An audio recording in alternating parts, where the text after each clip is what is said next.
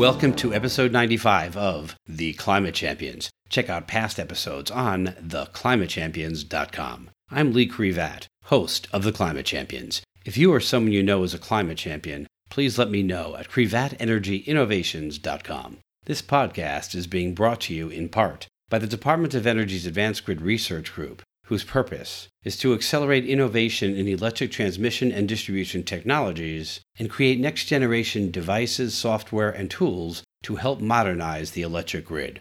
This week, my featured guest is Jim Madej, CEO at Vermont Energy. Jim's mission as a leader is to help catalyze our national transition to a clean energy economy in which all energy-related businesses profit from the end of climate change and the growth of our planet.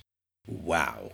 A lifelong supporter of sustainability and energy efficiency, Jim leverages his years of industry experience, leading a team of talented and motivated leaders to drive energy efficiency program adoption and product distribution and delivery among utilities and other market participants, driving a culture of diversity and inclusivity.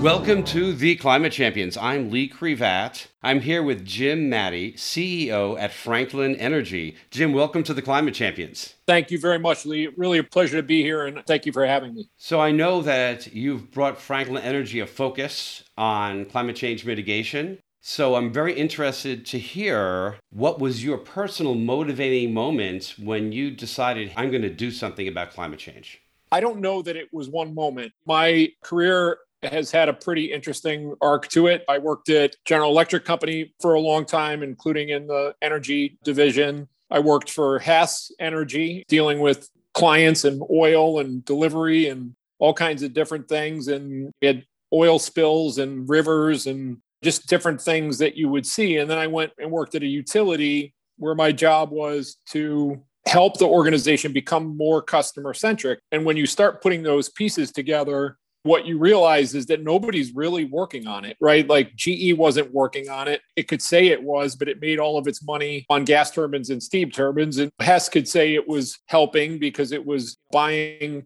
green energy credits, but was it really? 99% of the business model wasn't. And this was years ago, so I don't know if they've changed.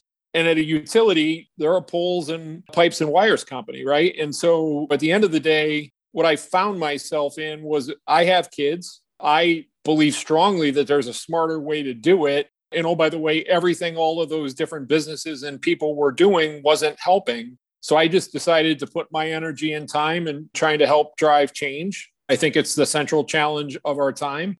And I'm happy to be a part of a great team at Vermont Energy, where it's our business model to do this work, and just excited to be a part of actually helping solve the problem. Are there personal drivers for your motivation? As a personal philosophy, I like improving things over time. And I believe strongly, and I try to teach my kids that you have to do that work to be better every day in whatever way you can. And my version of that with business is there is a smarter, better way in business.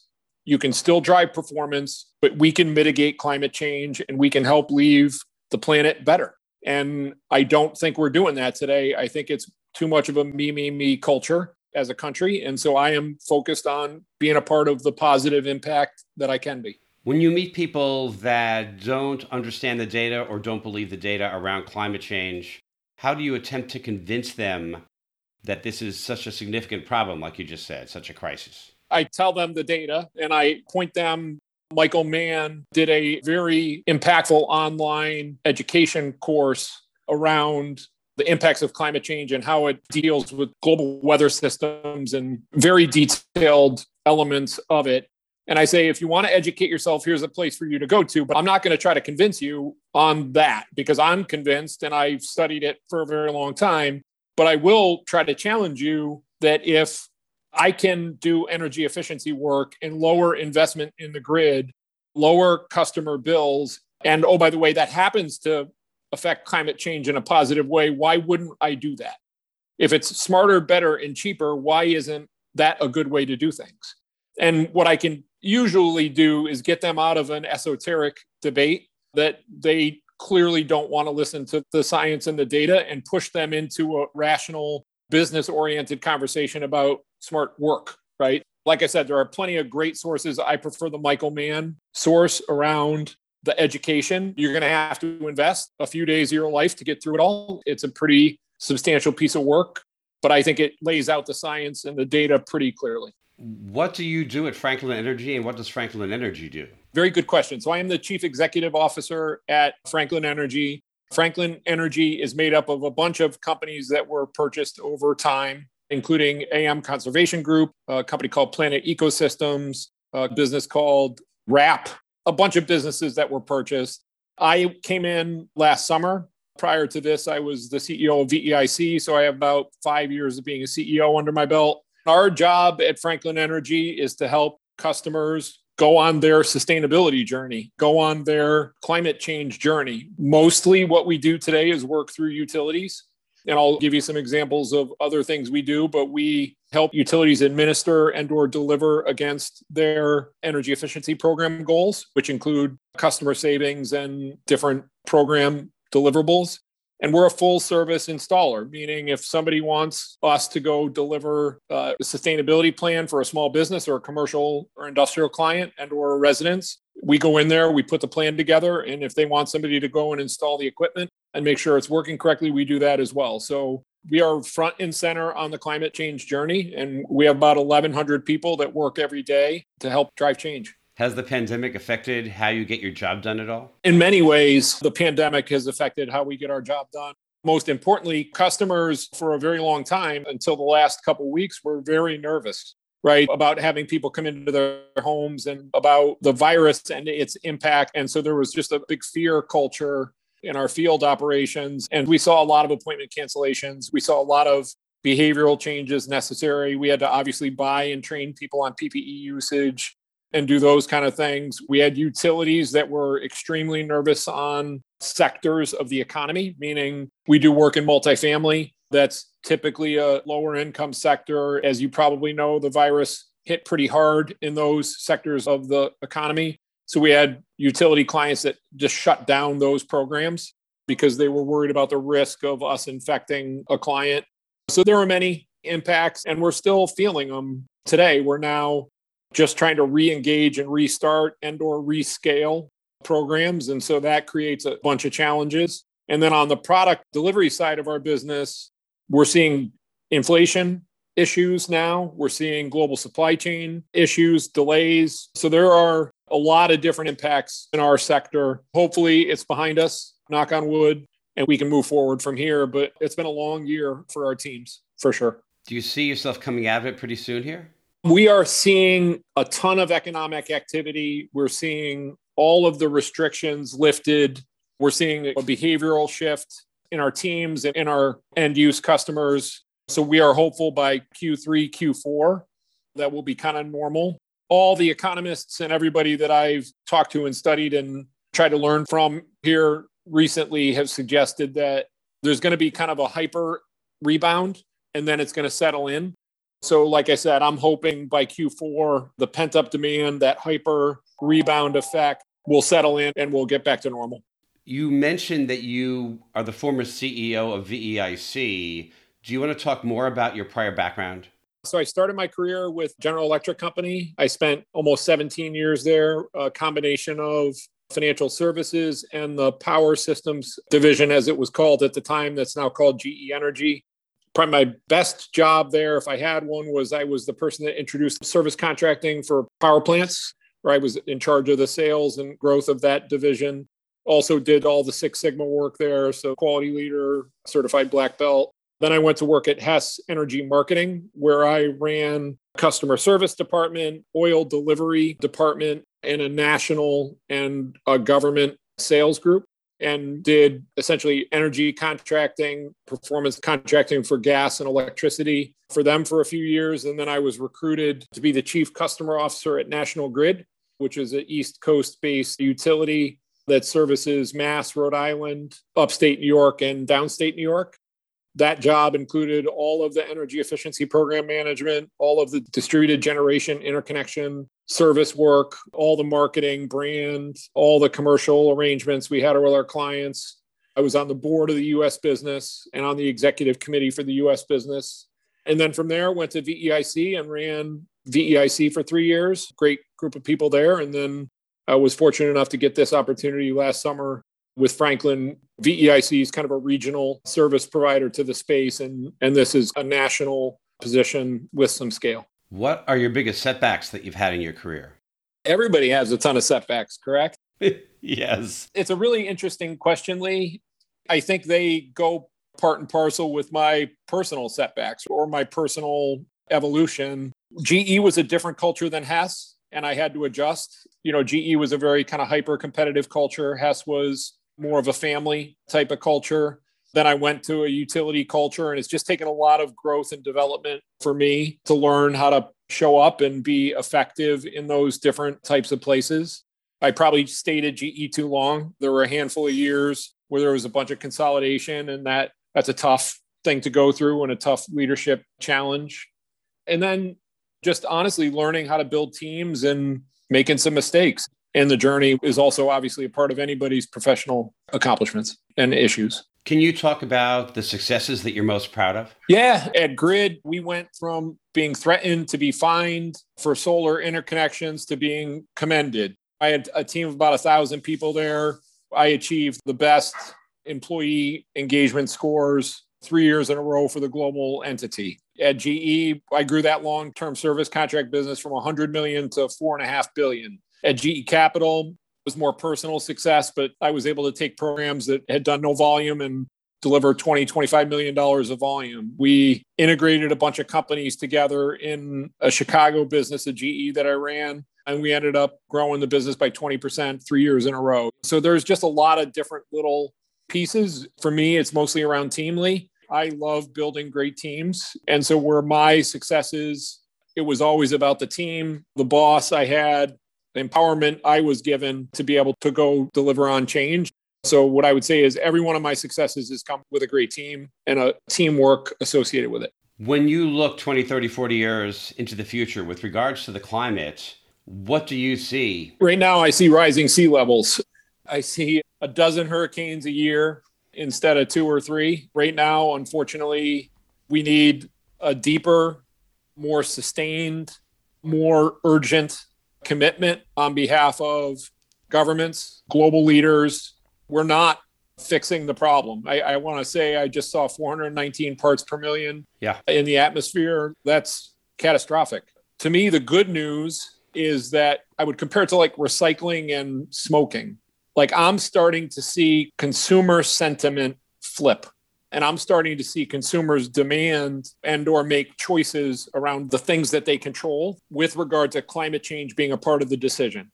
And so I could not hesitate when you ask the question to point out the negatives, right? There are negatives and there are things we all need to be catalysts for change around. But the positive to me is my kids want to make calls. My nephew just got a Tesla. First car out of college, first job, got a Tesla. They're making decisions to be a part of solving the problem.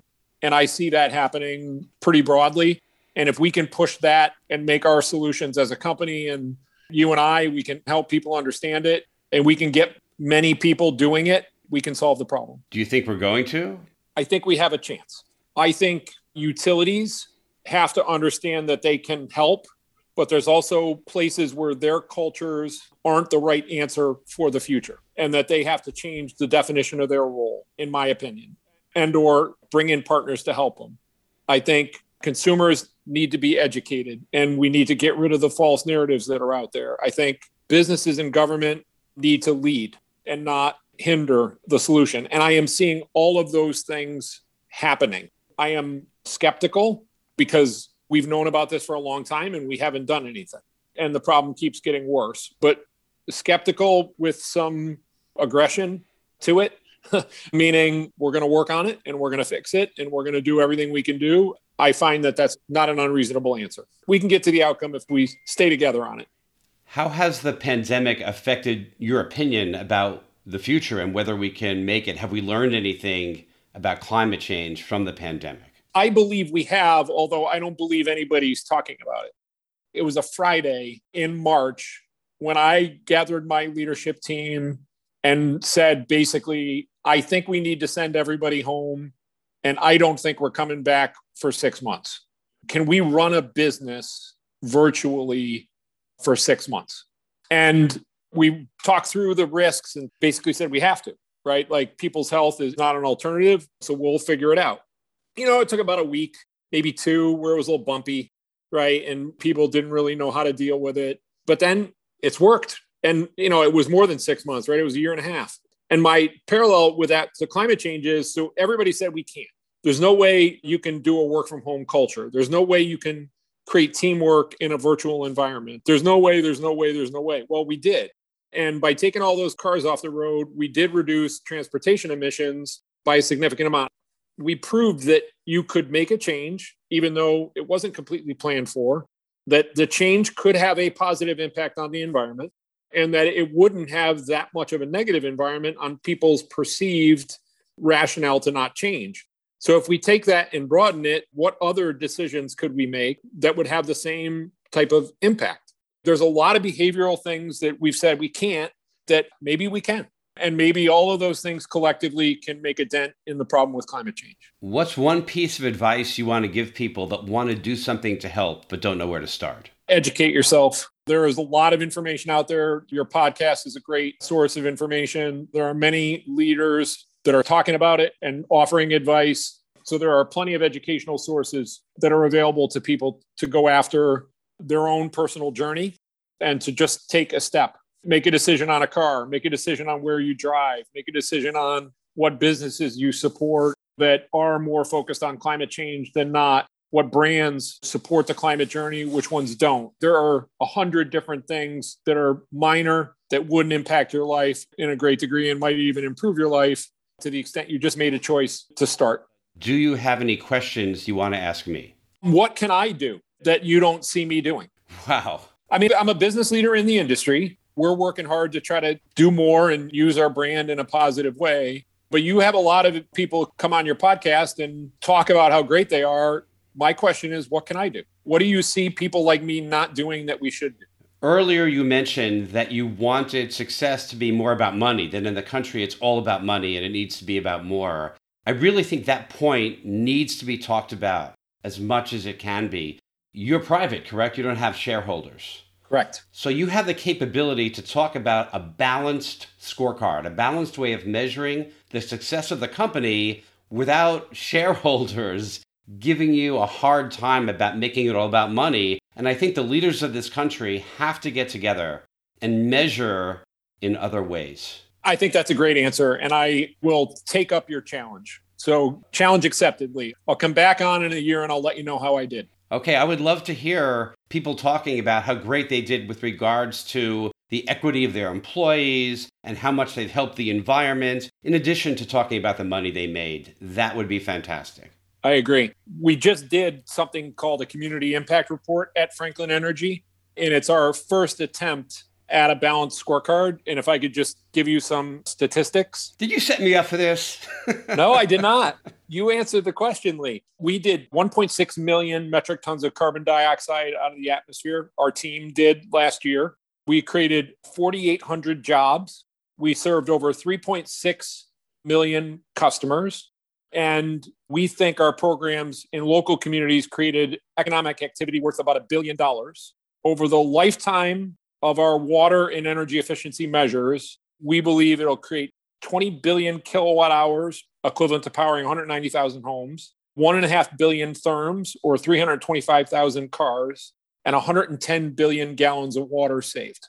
So that is my version of a balanced scorecard, at least the first attempt, and making sure that all our employees know. Most of our employees come to work for us because they want to do something better. They want to be better. And we believe by talking about this inside the company and outside the company, that we can have proof points about what they do every day and how it impacts the environment, and they can feel good about where they go to work every day. Well, you've certainly inspired me. Is there anything else that you want to add? I think that should be the drop the mic moment, Lee. Okay, talking about dropping the mic. On that note, I'm going to wrap this up with a wrap. It's just not easy. It's not hocus pocus. You've got to get into energy savings by having a customer focus, When you want your kids to get moving, you tell them it's all about self-improving. Make a decision to do what you can. Get educated by Michael Mann. You used to be the CEO of VEIC, but now you lead at Franklin Energy. When you were at GE, the thing you did that was wrong is maybe when they were consolidating, you stayed too long. When it comes to going from worst to first, your big inflection was when you improved how long it took to do a solar interconnection. The thing you're into, it is your biggest dream, is to have an incredible team. Rising sea levels, that's your biggest fear. You think we're going to have a dozen hurricanes in a year. It's not going to be easy. We know it's going to be hard, but you just committed to me to have a balanced scorecard. It was great having you on my podcast. I'm really glad he came and talked to me. Thank you, Jim Madej. Oh, my goodness. Great. Absolutely fantastic, Lee. Really a pleasure to be here. Thank you so much for the opportunity and excited to see where this all goes for both of us.